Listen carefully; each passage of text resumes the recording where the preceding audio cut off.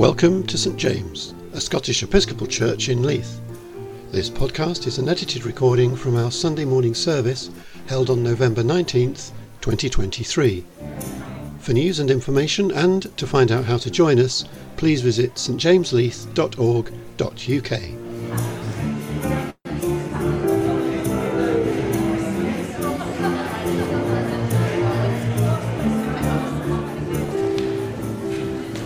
The reading is from Thessalonians chapter 5.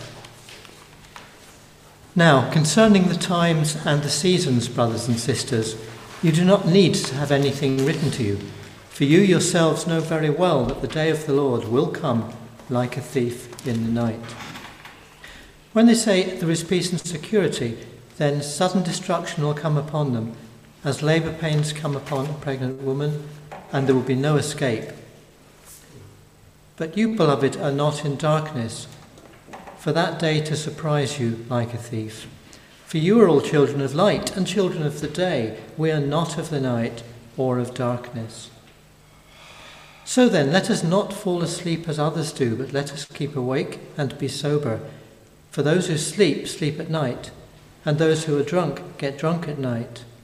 But since we belong to the day, let us be sober and put on the breastplate of faith and love, and for a helmet the hope of salvation. For God has destined us not for wrath, but for obtaining salvation through our Lord Jesus Christ, who died for us, so that whether we are awake or asleep, we may live with him. Therefore encourage one another and build each other up, as indeed you are doing.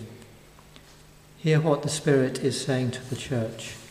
To open the word, read the word, break it down, share it round. You got to open the word, read the word, break it down.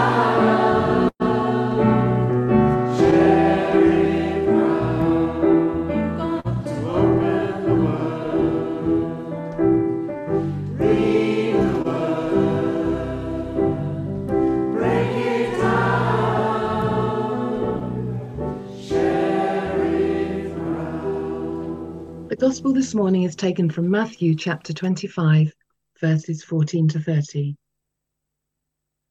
Glory to Christ, our Saviour. For it is as if a man going on a journey summoned his slaves and entrusted his property to them.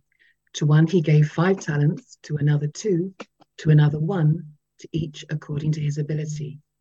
Then he went away. The one who had received the 5 talents went off at once and traded with them and made 5 more talents. In the same way, the one who had the 2 talents made 2 more talents. But the one who had received the 1 talent went off and dug a hole in the ground and hid his master's money. After a long time, the master of those slaves came and settled accounts with them. Then the one who had received the 5 talents came forward, bringing 5 more talents, saying, Master, you handed over to me 5 talents. See, I have made 5 more talents. His master said to him, Well done, good and trustworthy slave. You have been trustworthy in a few things. I will put you in charge of many things. Enter into the joy of your master. And the one with the 2 talents also came forward, saying, Master, you handed over to me 2 talents. See, I have made 2 more talents. His master said to him, Well done, good and trustworthy slave. You have been trustworthy in a few things. I will put you in charge of many things. Enter into the joy of your master.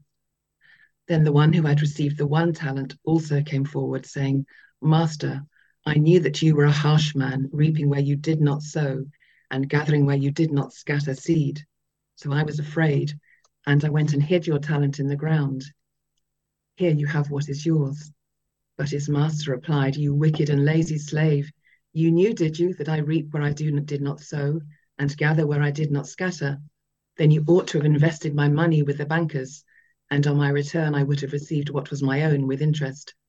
So take the talent from him and give it to the one with the 10 talents. For to all those who have, more will be given, and they will have an abundance. But from those who have nothing, even what they have will be taken away. As for this worthless slave, throw him into the outer darkness, where there will be weeping and gnashing of teeth. This is the gospel, good news for all. Praise to Praise to you, you, Christ.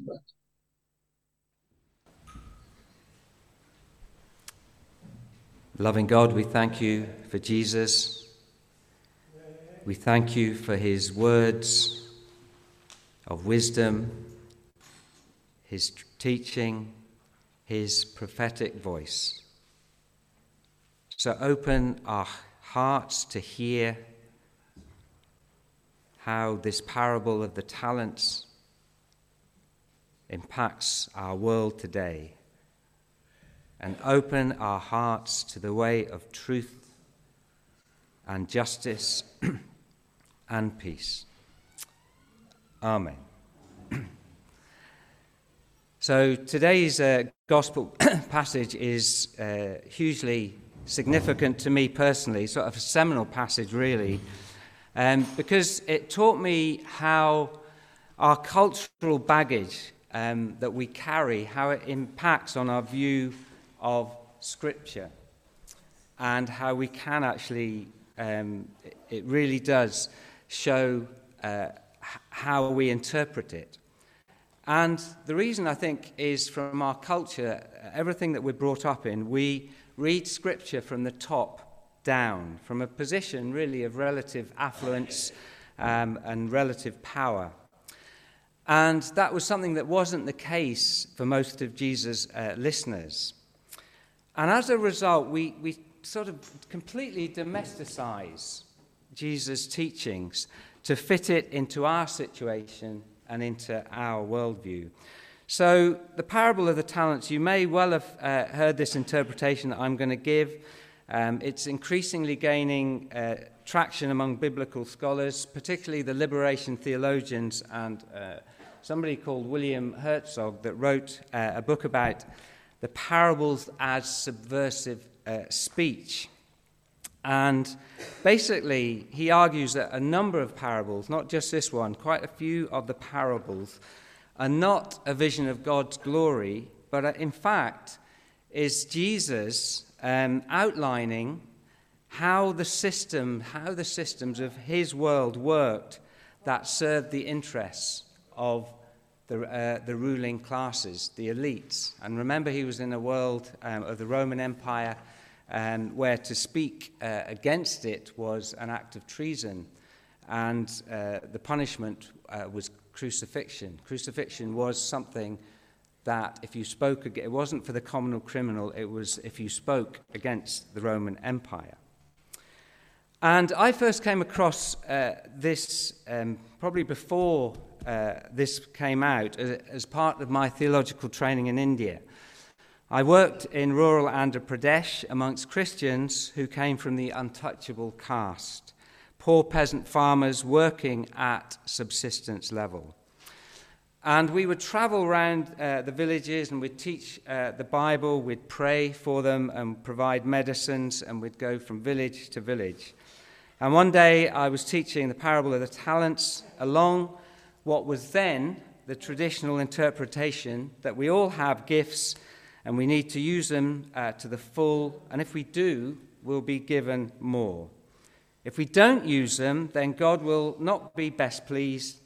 In other words, in the parable, the good guys are the two servants that gain the interest on their talents, and the bad guy is the servant that buries the talent in the ground, who clearly doesn't fulfill his potential.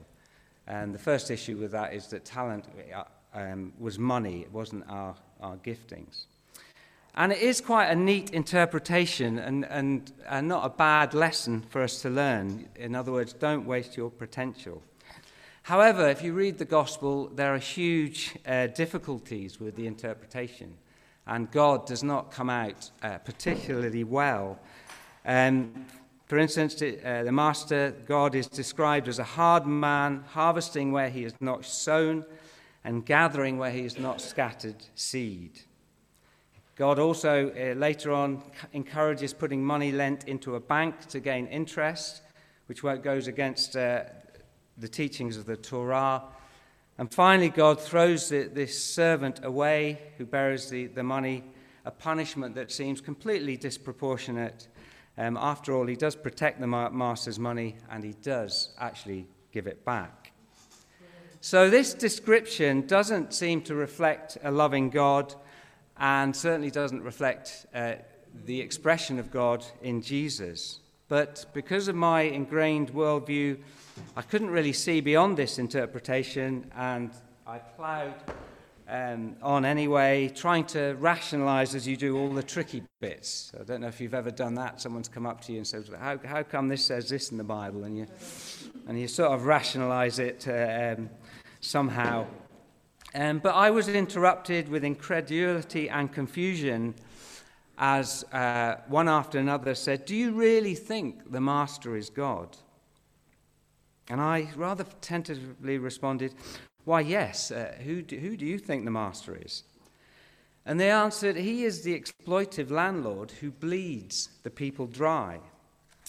In other words, the parable is describing the type of landlord that they were all too familiar with. And it never crossed their mind that Jesus was describing the kingdom of God. Instead, they saw it as the perfect description of how things were operating in their world, where landlords, often absent, would be the middlemen to ensure large amounts of money, large amounts of the peasants' earnings came back to them. And it reflected a world where, as it says in the passage, to all those who have, more will be given, and they will have an abundance. But from those who have nothing, even what they have will be taken away. I mean, surely that goes against pretty much everything in Jesus' teaching. So for them, he was not describing the kingdom of God, but an unfair system loaded against them. And so the whole parable just literally switches, turns completely upside down, and it began to make sense to me as I reflected on it, particularly when you consider that 99% of first century Palestine was living at subsistence level, and the 1% possessed the majority of the land and the wealth. So the rural population in Judea and Galilee was already under significant stress after paying taxes to both Rome and the temple, and the added exploitation of the landowners was the last straw. So I just want to give you a little bit of context of the economics of first century Palestine. There were great households, large households that really controlled the economics of farming. They controlled the harvest, the storage, the redistribution, and the export of goods. So the farmers brought their crops to the master of these households, and they received a very, very low price for their crops. And the aristocrats, as they were, really would employ retainers who would oversee the work of the farmers, often making loans at a high interest so that the destitute farmers could buy the seeds to plant the crops. So they too were part of a system that exploited the poor for the benefit of the rich elite. And it's probable that the three servants were trusted retainers of their master, the head of a large household. The wealthy master assigns to his three retainers proportions of his assets, probably according to their status in the household hierarchy, so that they could then earn more money for him. So the first two retainers go about their task with zeal, making money for their master, but also making money for themselves and gaining great kudos, which in turn influences their household rankings. They are effective exploiters of the peasants and deemed trustworthy because they increase wealth in line with the master's expectations. The third servant instead buries his money, not only defying his master's wishes, but exposing the whole unjust system by contrasting his actions with the previous servants. And he tells the master courageously, "I knew you were a hard man, harvesting where you have not sown, and gathering where you have not gathered seed. So he exposes the master, but deliberately shows himself to be honourable by returning to the master what he has. And the judgment on him is immediate and vicious, a classic attack on what I would say a whistleblower, a prophet, a truth-teller. The servant is vilified, shamed, humiliated, and called a wicked and lazy servant. And then, as I said previously, the master further exposes his greed by saying he should have given it to the bankers, the tapasites, who were merchants who worked with capital investment ventures. The master is completely going against the obligations of the Torah, which stipulates that the wealthy should lend to the poor without exacting interest. So what happens to the whistleblower? He is banished to a dark world of exclusion, poverty, and fear. The Bible calls it gnashing of teeth, the sound of somebody in deep pain and anguish.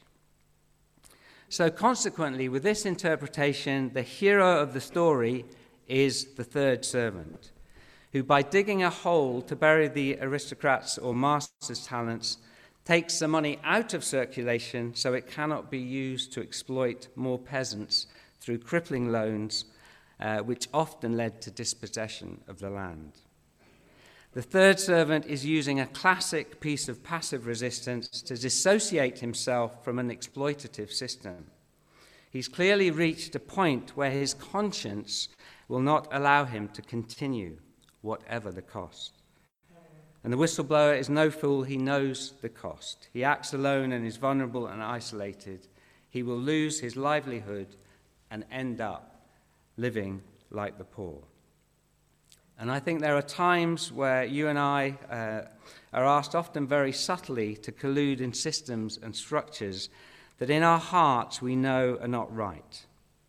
And this parable invites us to have the courage to say no, to step aside, not play the game, but at the same time it warns us that there will be a cost and that we need to weigh that cost carefully. And people have come to me pastorally in situations like that, and I always say, what support have you got? Are you in a union? Are you? Because I know what the cost is, to make sure that if they do decide to make that decision, that they have support for them. So Jesus is warning his disciples of the persecution and costs of not playing the game and exposing the truth of what is really going on beneath the surface. He's saying you will be thrown out, you will be discredited, you will be marginalized and shamed, just like he was going to be. He knew as he headed towards Jerusalem that he would be confronting the powers, the Roman Empire and Jewish power, and that there would be cost, which would end up as crucifixion.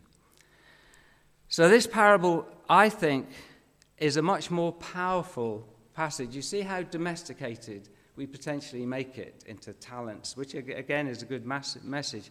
But I think this is much more powerful and relevant to our world today.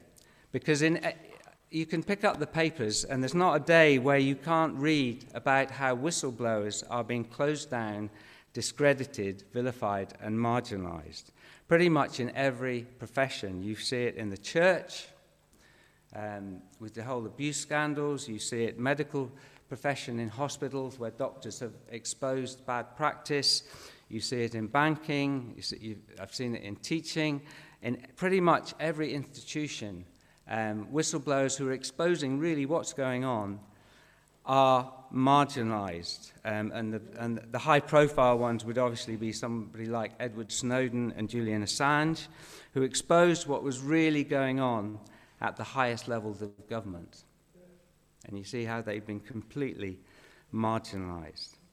And I want to look at, and I'll probably go a little bit longer because of what's going on in our world, in Israel, Palestine, and I think it deserves that space, really. I want to look at an example in the media, because I think the media infects everything and influences how we think. and what we believe to be true and feels particularly relevant in terms of the Palestine-Israel conflict. And I'm just going to ask if you would put up on the screen some tweets. And the example concerns a young Jewish reporter called Emily Wilder. And I want to just show how this parable relates to one example. I could find about 20 examples. And Emily Wilder was a young Jewish reporter who joined the Associated Press organization, a big international press, and after only 16 days she was fired for bias for her social media accounts. And she was never told which one account it was or why she was fired. And if you look through, there's not that many, but if you look through the social media accounts, they're not really very controversial. And I want to sort of go through them, because what they do though is they expose what's happening beneath the surface. So the first one is a New York Times edited abstract. And a lot of this information comes through the Washington Post that have done some research, did some investigation into this. And the first one, she retweeted this, and it showed how something had been redacted. And as you can see there, the original thing said, the police entered the compound and Gaza militants fired rubber tip bullets. Anger was already building up in response to rockets fired towards Jerusalem and the looming expulsion of Palestinian families from their homes. Israeli police fought with Palestinian protesters in an escalation of violence in a week of increasing tension, that should be. And you can see, without a word being changed, how the whole meaning has been changed by redaction. So it then read, Gaza militants fired rockets towards Jerusalem. Israeli police fought with Palestinian protesters in an escalation of violence, in an increasing week of tension. And again, you can see how the editing of news can really impact how we view a situation. The next one was a retweet from a producer from Al Jazeera News that she put on and said, if your reporting on Israel-Palestine looks like a ping-pong game, this happened on the Israeli side, this happened on the Palestinian side, with zero context, analysis, history of the big picture, then it's bad journalism and you are doing your audience a disservice. Now, I think we'd all pretty much agree with that, but actually it is exposing by a lot of how the Western media is actually reporting this sort of ping-pong game. This side did that, this side did that, without looking at the bigger context. And the third one was a tweet that she did, which was a few days before she was fired, and this is the one that probably was the one that got her sacked. It said, objectivity feels fickle when the basic terms we use to report news implicitly stake a claim. So using Israel and never Palestine, or war and not siege and occupation are political choices, yet the media make those exact choices all the time without being flagged up as biased. So there's certain words that are being used. If you compare Al Jazeera news and some of the mainstream news, you'll see that certain words are never used, or they've been literally edited out of the picture. And then the final one I'm going to put on is this. It was her response to being fired. It's devastating, of course. I love journalism, and part of what I think makes me such a capable, powerful journalist is how much I care about the people I write about, particularly the marginalised. That's why I joined the Associated Press, and they saw me as capable. This is, of course, a really hard situation, and I'm not sure what's going to happen next. So there's the impact on somebody who's exposing what's happening underneath the surface. And I believe that as we see these horrendous images in Gaza of hospitals being destroyed, babies dying in front of our eyes, if you can bear to watch it, It's so bad that actually it's almost impossible to watch at times. Doctors imploring us to help. The list should go on. It is surely time to raise our collective voice to call for a ceasefire. But apparently, even the word ceasefire is now seen as a political word. The two a conversation I had certainly with a bishop, that it's seen as potentially anti-Semitic. Now, that you see, the bar has been changed. And I think it's time for us to condemn the war crimes on both sides, but also to name truth and to say words like apartheid, to say words like occupied territory, ethnic cleansing, where they are appropriate. And I want to add here also that we use the word anti-Semitism appropriately. Anti-Semitism is abhorrent, as all forms of racism should, and it should be condemned. And I'm also very aware of the vulnerability of many Jewish people who are feeling, with what is happening, a real sort of existential fear of what is going on. But anti-Semitism should not be equated with criticism of the actions of the state of Israel. And that's what's been happening, who have weaponized these words to silence both Jewish and many, many Jewish voices and other voices who oppose these policies. And perhaps the most emotive word of all is the word genocide. And you might think that that is going a step too far, but here is a report, a statement from 36 rapporteurs. And a rapporteur is an independent, appointed expert by the United Nations Human Rights Council to follow and report on human rights in different areas in the world. And 36 have been into Palestine, and this is a statement a few days ago. There is increasing evidence of genocidal incitement, overt intent to destroy the Palestinian people, indiscriminate attacks resulting in colossal death toll, and many of us have already raised the alarm about the risk of genocide. We are deeply disturbed by the failure of governments to achieve an immediate ceasefire. We are profoundly concerned about the support of certain governments for Israel's strategy and failure of the international system to mobilize to prevent this genocide. And I think that's what, for us to raise awareness, we've got to look at the independent figures, try and discern what is real, because there's a huge amount of disinformation coming about. And as I said, my concern is that if we cannot even call for a ceasefire without the word ceasefire being seen as political, so I think the word we now use that's acceptable, humanitarian pause. I mean, that suggests that we can pause it and then continue it after the humanitarian aid has gone in.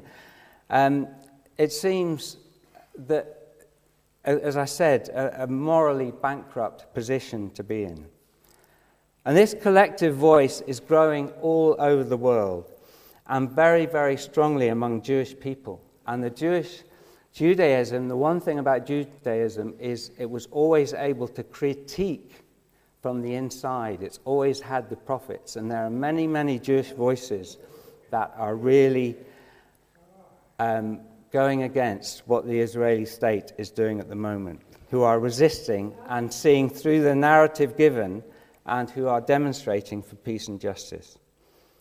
And I have gone on a longer time today, but I think it, as I said, it deserves this. And I believe as Christians who profess to follow the greatest whistleblower, the greatest truth teller of them all, that we should actually join this collective voice, which starts with a call for a ceasefire.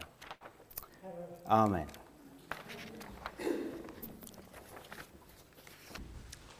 So our response in the prayers today is "Listen, Lord," which Rachel taught us at the beginning of the service.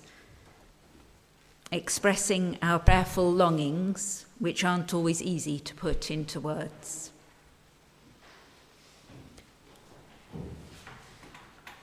Let us pray.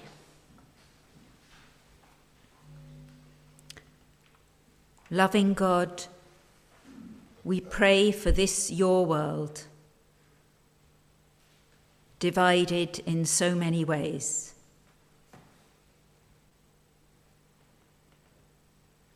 Please bless all those whose lives are being devastated in current conflicts and power struggles. In Palestine and Israel, in Ukraine and Russia, in Sudan, in Afghanistan.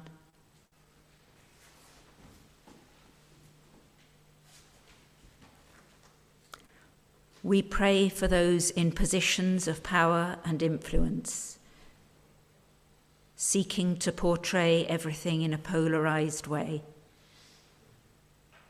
that they may see the error of their ways and learn to seek the truth.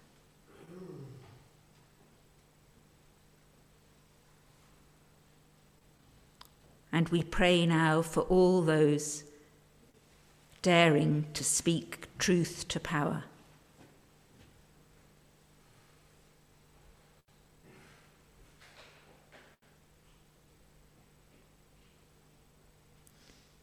Have mercy on us, O Lord. Have mercy on us.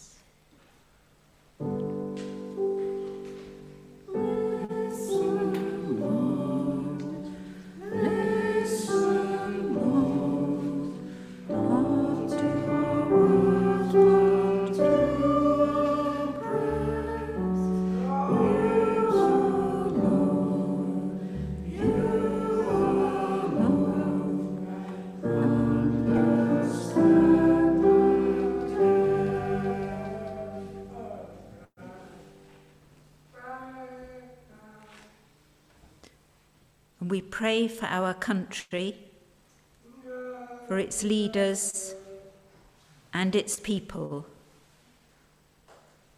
for those with much, for those with little, and for those doing without. We pray for those in positions of power and influence here, that they would seek to build rather than divide,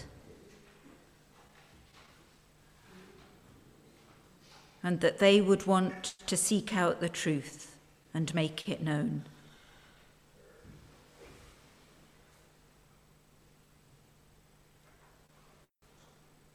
And we pray for all those people daring to seek the truth and to speak the truth in their words and their actions. May we be counted among them.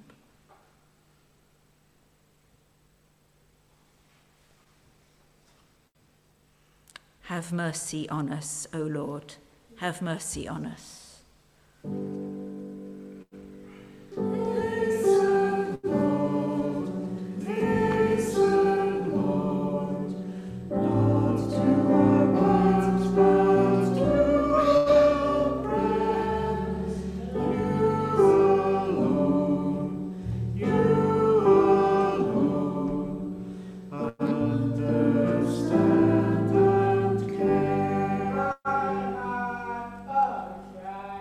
We pray for our city and our community here in Leith, and for your church here, for all of the people who make up St. James's. Thank you for each other.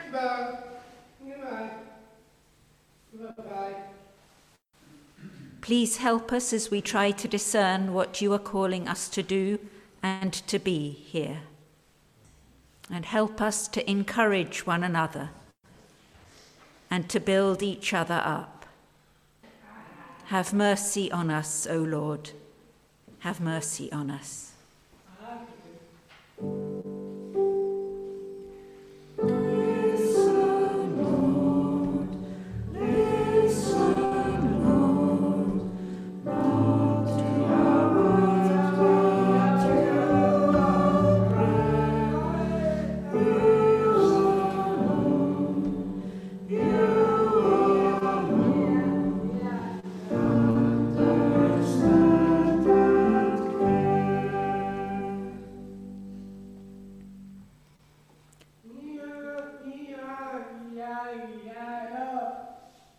We pray now for those we know, our family and friends who may be in particular need of God's blessing at this time.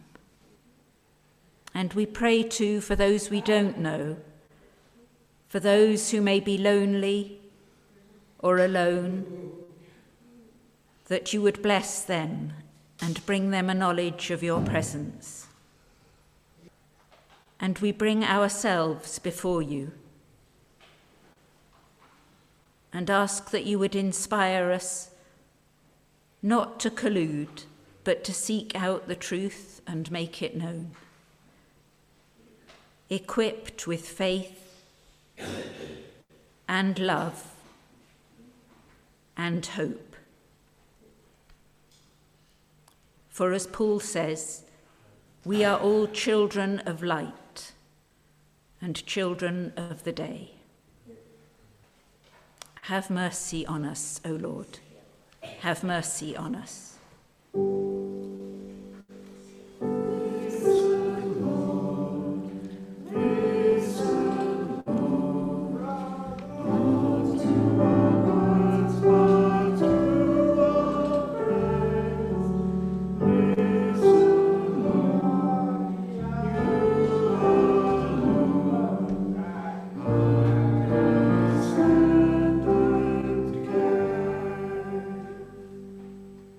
Worship and praise belong to you, author of all being. Your power sustains, your love restores our broken world. You are unceasingly at work, bringing order from chaos and filling emptiness with life. Christ, raised from the dead, proclaims the dawn of hope. He lives in us that we may walk in light. Your Spirit is a fire in us. Your breath is power to purge our sin and warm our hearts to love. And as children of your redeeming purpose, freed by him who burst from the tomb and opened the gate of life, we offer you our praise with angels and archangels and the whole company of heaven, singing the hymn of your unending glory. Please stand.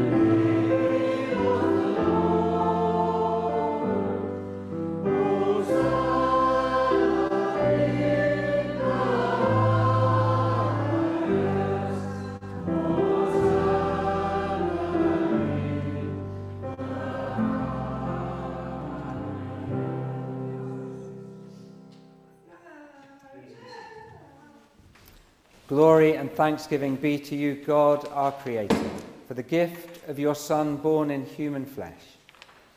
Christ is your holy wisdom, existing beyond time, present at creation. And through Christ you revealed yourself to the world and bring your saving work to its completion. Obedient to your will, he died upon the cross, and by your power you raised him from the dead. He broke the bonds of evil and set your people free to be his body in the world. And on the night when he was given up to death, knowing that his hour had come, having loved his own, he loved them to the end. And at supper with his disciples, he took bread and offered you thanks. He broke the bread and gave it to them, saying, "Take, eat. This is my body, broken for you." And after supper he took the cup, he offered you thanks, gave it to them, saying, "Drink this, all of you. This is my blood of the new covenant. It is poured out for you and for all, that sins may be forgiven. Do this in remembrance of me."